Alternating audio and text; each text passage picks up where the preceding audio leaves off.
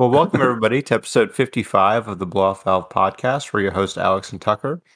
And this week, we've got a couple different topics we're gonna touch on. One is has to do with Rivian, the EV startup, and the other is actually going to be a bit of a combination of stories coming out about how the war in Ukraine is affecting the automotive market. And we are certainly well aware that there are much bigger issues with that war than how it relates to cars. But we are a car podcast, so that's going to be what we kind of the angle that we're covering. But this week there was a really interesting situation that happened with Rivian, which has the upcoming R1T pickup truck, which by all accounts is supposed to be phenomenal. But and you actually have a deposit for the R1S, which is the SUV. Yeah. Which we'll kind of get into why that's important for the story here shortly. Yeah. But what happened was, as we all know, prices of everything are skyrocketing right now. And Rivian had sent out a letter to its customers saying that they were going to be increasing their prices for their models by up to 20%. The reason this was an issue was it wasn't just for new orders, it was for people with existing deposits. Yeah. So you were kind of monitoring like the Rivian forums, but people went kind of nuts and were like, this is ridiculous. Yeah, I mean, I honestly, when I got the email, it was basically kind of like your boilerplate. Yeah, inflation's really high. Things are costing more. We're going to have to raise prices. And I was like, oh, it'll probably be like a few grand or maybe a couple grand or something. And I then just kind of set it aside. And then I just was like, I got another email from them saying, hey, your price has been updated. And so I went and I had configured the SUV to I think it was like 77,000. And when I logged in, it was like, holy moly, it's the same thing as now like $95,000. Yeah, it was. Then I just decided $20,000 premium over what you originally. Yeah. I was like, I should go see what they're saying on the forum. There was like 90 pages of not happy campers. Yeah, so they basically had a huge hit to their stock price. It was down like 13% on like that day of trading.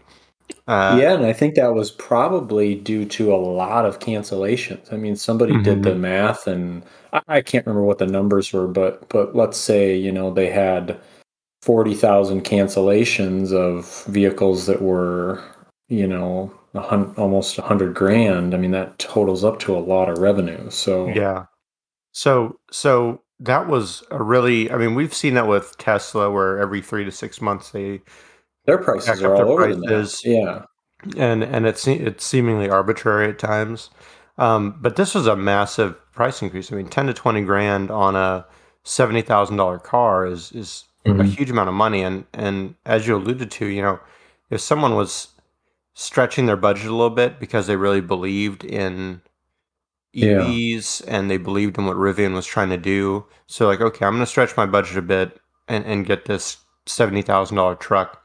And then all of a sudden this price increase takes it squarely out of their budget. $100,000, yeah. It would be so frustrating. And and I think that's what a lot of people were just sad about, like something they've been dreaming about and thinking getting about for excited about years. Well, especially because the product, every single review I have seen from reviewers that I really respect, people like Jason Camisa, Motor Trend, Johnny Lieberman at Motor Trend, have said this is not just some fly by night. This is legitimately a game-changing product. And so I could see why it'd be extremely disappointing. And so the story took a more interesting turn when Thursday, following that huge price drop of their stock, the CEO, RJ Scaringe, came out with a letter to customers basically apologizing and saying, hey, yes, we have rising prices for parts and materials, but we made a mistake and really violated your trust in applying the price increase to existing orders rather than honoring the original terms.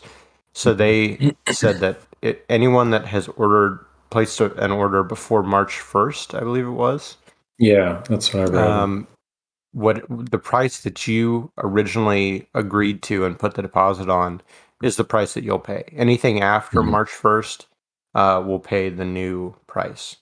Yeah, yeah, yeah. So for you, since you've had a deposit in, if you choose to keep, your order, you don't have to deal with that price increase, which I've never really seen a company do that. Yeah, no, I mean, a couple of things I wanted to talk about here. Yeah. One is Excuse me. I think that this vehicle, even at that price at 70 some thousand dollars, is actually a lot of value for the money. And Yeah. frankly, from what I've seen with like the Hummer, just trucks in general, Mm-hmm. EVs in general, and other vehicles, like somebody had posted the next day before they came out with apology and the price drop. They had said, 24 hours in, I've got a clear head. I'm still staying with this because, hey, my wife's X5 is $88,000. I mean, our e-tron, for Christ's sake, that we bought years ago, I mean, yeah, it was the prestige package, but that was also like high 80,000s. Yeah. Um, this is actually really good value for your money. I mean, a Porsche, and I do think that this is a luxury vehicle. I don't think this is Yeah. some, No, I mean, you look at kind the of, interior on yeah, this, yeah, and it's very high quality. I mean, it's up there with a new Land yeah. Rover or something like that.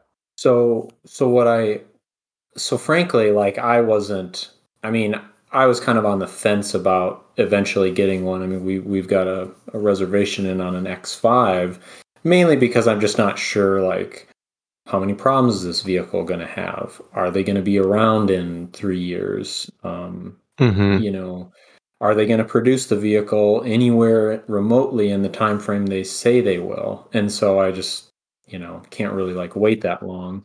Mm-hmm. Um, but so for me, when I saw that price increase, I was like, actually, when I compare it to the other vehicles we've been looking at, this is probably where it should have been priced originally. And I don't know if it was, the Cybertruck and, Elon coming out and saying, oh, I don't even remember what they said it was, but it was like a very low price. It was like, that's kind of crazy.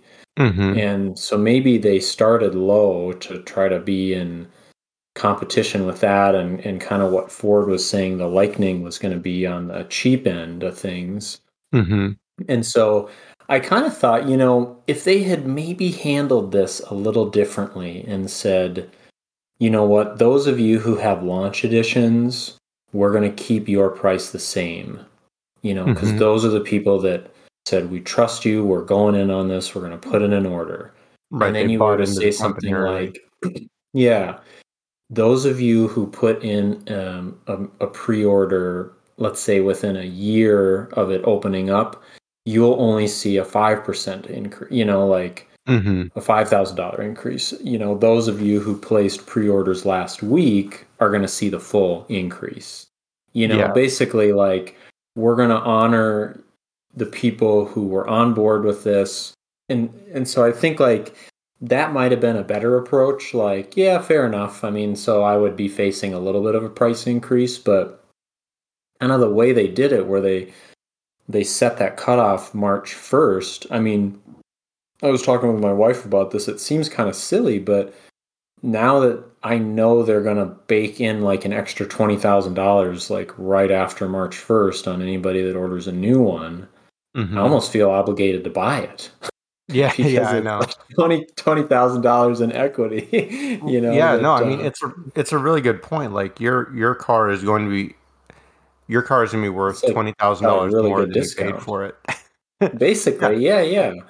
And for what that vehicle offers, I mean, at least for the SUV, I mean, that was our pickle. Is we really wanted to replace our e-tron with another full EV SUV, but Mm-hmm. there just wasn't anything on the market, outside of the Tesla Model X, that Mm-hmm. really had like enough room to put kids crap, dogs in the back, like, big enough space to accomplish all that. And this Mm-hmm. is really the only other option in kind of the Yeah. immediate future. So Yeah, and you don't want to go Tesla. I saw no, I that's saw not a going to funny work for thing. This us. is a little bit of a tangent, but did you see the story about the guy that got a Model X Plaid, and it had two different sets of tires on it? Oh my The gosh. front, the What a fronts, circus. the fronts were like summer like sports tires, and the rears were like all seasons. So it wasn't that it was like Pirelli sports tire and a Yeah, yeah. Michelin sports tire.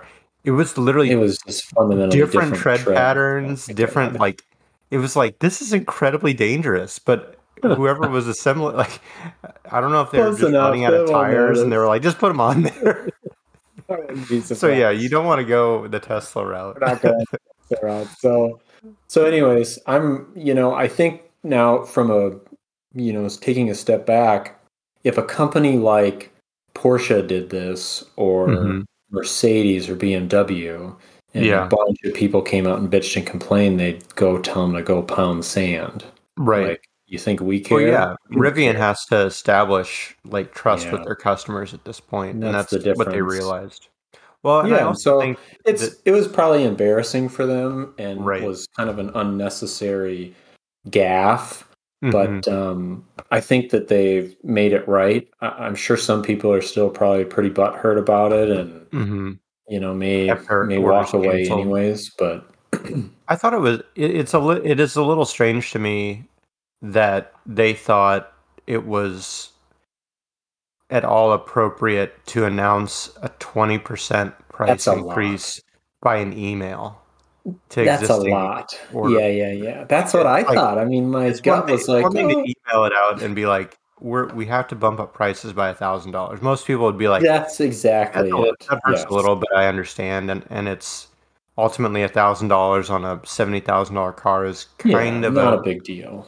yeah, it's not a huge deal, but to literally like $20,000? yeah, I mean that's an amount of money that will make it out of Yeah, like it I prices said it out. earlier, it'll price it out for some people. Like that's crazy. So I think I'm glad they walked it back. It's just one of those decisions where I'm like, how did that make it out of the boardroom that was going to be okay to Well, do? and this is just it, right? I mean, it's a new company. I mean, I'm really I like RJ. I think, in relative terms compared to like Elon, he's just got his head down. He's an engineering background. Like he's just, focused on the task at hand. He's not out there saying, stupid shit and tweeting Hmm. dumb stuff. So I Yeah. really like that.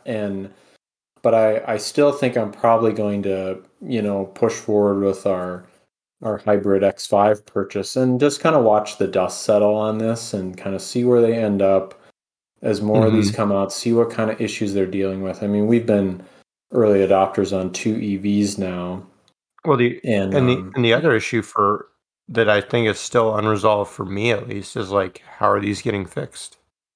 yes, what is This the is service? What's the this is a support direct to like? consumer company like Tesla, so Yeah, when we live in the upper Midwest and it gets freaking cold here in the winter, and that cold hmm. soaked batteries, like what does that translate to actual range with these vehicles? Hmm. Because we like more space, but we actually would like more range out of our Hmm. EV.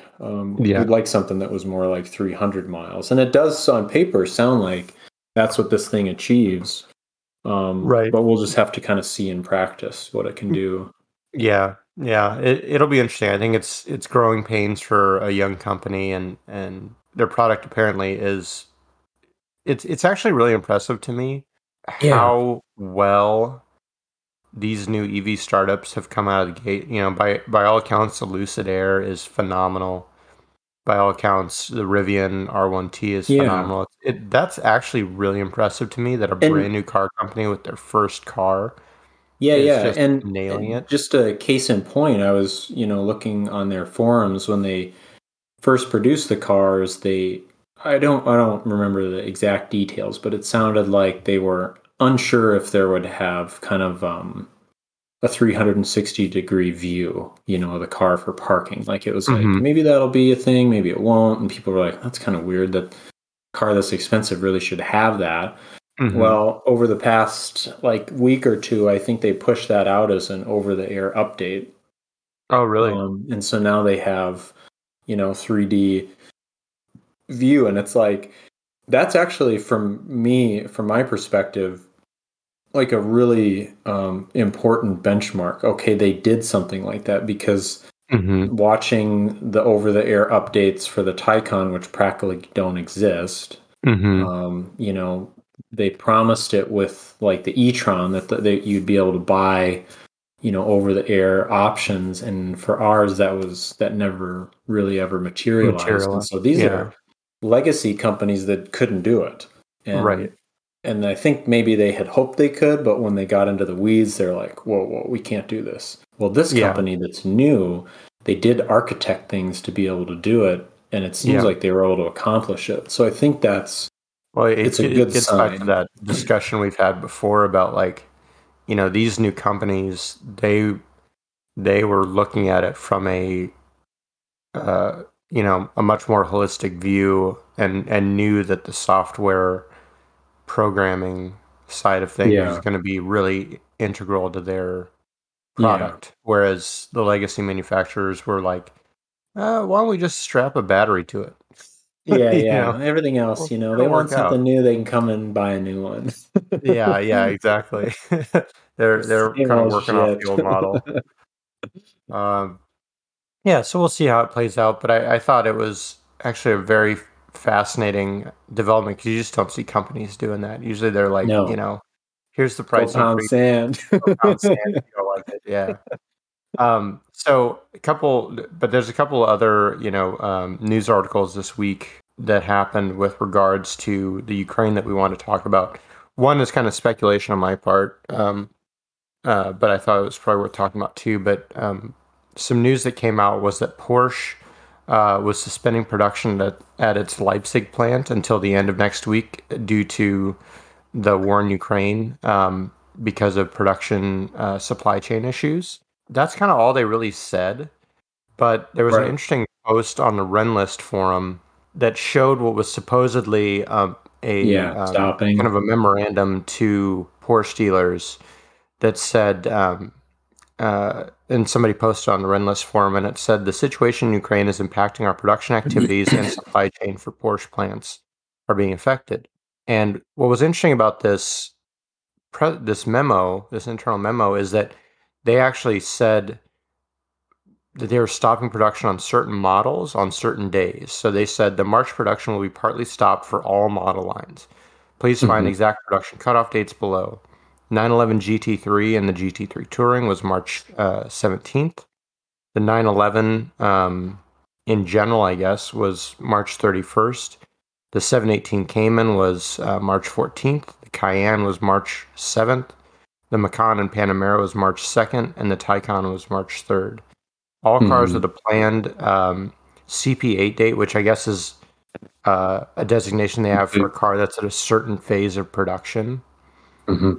All cars with a planned CP8 date in March before, including the date above, will be produced. All cars with a date in March later than the dates above will not be produced. So, again, it's speculative a bit because that Renlist memo that was posted has not been verified by Porsche, but Hmm. I doubt Porsche would verify it even if it was true. It was interesting because, this is, we've been dealing with supply chain issues now for over 2 years because of the pandemic. And as some of these things were starting to maybe be easing up a bit, now we've Yeah. got another production hit because of, and I'm not sure what parts suppliers specifically are in the Ukraine, but um, it. It sounded like they make a lot of wiring harnesses. And I mean, Okay, those, obviously in cars today are freaking miles and miles miles of long. Yeah. wiring. And Hmm. I think the reason that they produce it there is because you've got a fairly high skilled labor pool that's Yeah. relatively cheap, Hmm. and they're close to the factories. So to have German workers make those would be pretty expensive. And so Hmm. I think it was kind of a niche area. But I mean, even BMW came out and said that it will definitely impact, Their production. supplies. And so I'm Hmm. kind of curious from, the production of I've seen some of these posts as well on the BMW forums with like the X5. Interestingly, that's produced in the United States in South Carolina. Right. Like the big X's Yeah. are produced over here, the smaller ones are in Europe. But I don't know. I mean, I would guess that those wiring harnesses get shipped over probably from Yeah. Ukraine to the plants over here. And so I assume it's going to have It's kind going of to be a big deal cascading. because Yeah. if And you, when we've been dealing with the chip shortage, these manufacturers have found ways to kind of mitigate that. We've talked before about how Porsche has shipped Macans and Cayennes without the chips for the mhm, power seat adjustment the or steering steering wheel. Yeah. column adjustment, and said, okay, we'll install that at a later date. But you can't ship a car without a wiring harness. No, Like, yeah. And that's kind of where I thought, obviously, I mean, if anything has taught, hopefully, these companies over the past years, you don't want all your eggs completely in one basket. And so they're learning maybe now. I would hope so. I mean, if they're not, then Well, I feel no sympathy. yeah, But yeah. like, let's say you've got them producing, 60% of your wiring harnesses. Hmm. Maybe what they just stop production to kind of like replan, and then they talk to their other company who does 40%, and they say, you know what, we want to ramp production back up on the Cayenne, the 911, and the Taycan, which are our highest margin Hmm. companies. So we're going to eat all the bandwidth you were producing for our lower margin vehicles, and we're going to keep those in production. Yeah, And, while we try to find somebody else to build this wiring harness that just can't be built in Ukraine anymore. right. Yeah, it's really amazing how the myriad ways you figure, okay, well, at this point it's not a really a world war. You've got two countries fighting. And yet our world has become so interconnected economically and in so many other ways that this war between two countries has like huge impacts on everybody. So, I mean, there's this production delay. There was also speculation that there's going to be EV production delays just across the board because Russia, I think, is the second. I was reading like the second largest producer of lithium. Hmm. So, and this isn't just Wow. EV. I mean, we're talking about in the context of EV cars, but I mean, anything that uses lithium ion Yeah. batteries, laptops, Yeah. anything consumer electronics of any kind. And based on that, I was just going to say, which will probably segue us to our next topic. You've talked, and I think that the truth is you're probably not wrong about this in the old world, where unfortunately, maybe these early EVs would be kind of seen like the earliest iPhone. Something could Hmm. just like be discarded because the technology doubly improves. And I Hmm. think maybe there's some truth to that, but the thing still transports you long distances and it operates like a car. So Hmm. maybe it's not like a perfect analogy, but I do kind of wonder if some of these things will hold their value in different ways, depending on how long this goes, because it's, right now with gas prices potentially going up even more, it's Hmm. kind of nice to maybe at least have one EV in your household so you can just drive your gas car a little bit less and Well, not have to deal with tremendously increasing gas prices on what's already more expensive grocery bills and all this other stuff.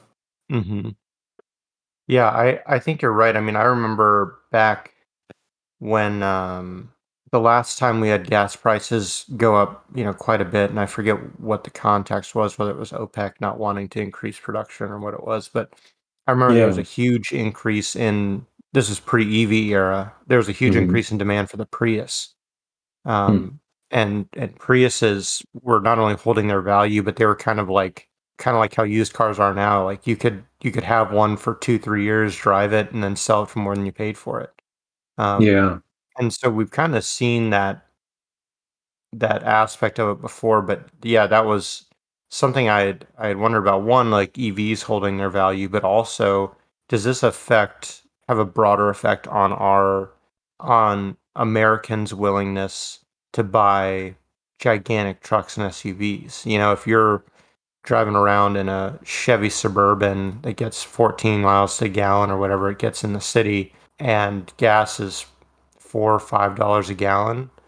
That's Um, what I'm saying. I mean, that's just to kind of reiterate, when I did the math on the BMW X5, mhm, at let's say you didn't even have a discounted rate, it's like $300 to drive 10,000 miles a year. That's at mhm, like a 5 cent per kilowatt hour rate. mhm, And so let's say it's 10 cents, maybe a little bit more normal. That's mhm, $600 to drive 10,000 miles. Whereas at, 375 a gallon with a vehicle that gets, 23 miles per gallon combined, that's $1,600 mhm, per year. And so if you have that MPG because you're driving the King Ranch or something, which I can't mhm. imagine gets great mileage. I mean, that bill is at least in the 2000s, probably. I mean, Oh that's yeah, that's like a small car payment, but that's definitely like another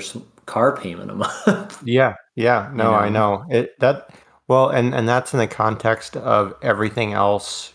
Also, groceries being more exactly. expensive, your Your energy bill being more burgers are more expensive. expensive. Yeah, so I mean, I think it's going to eventually have to have an effect. You know, like Yeah. I was talking about this with my wife yesterday when we were going out to see a movie, and we were behind a an F-150, like a new F-150, and on the tailgate, you know, normally it's like a small Ford logo. It just Mhm. said F-150 and like chrome lettering. But that Hmm. was like factory. It was, you know, this was a it had Interesting. it had Yeah. dealer plates still on it.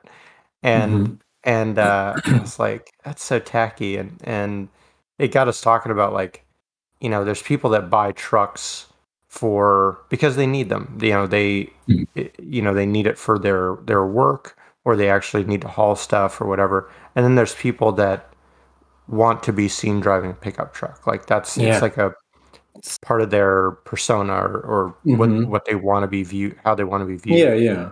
And so for those people, you know, is the desire to be, you know, the truck life person, is it worth having to pay $100 at the pump every week?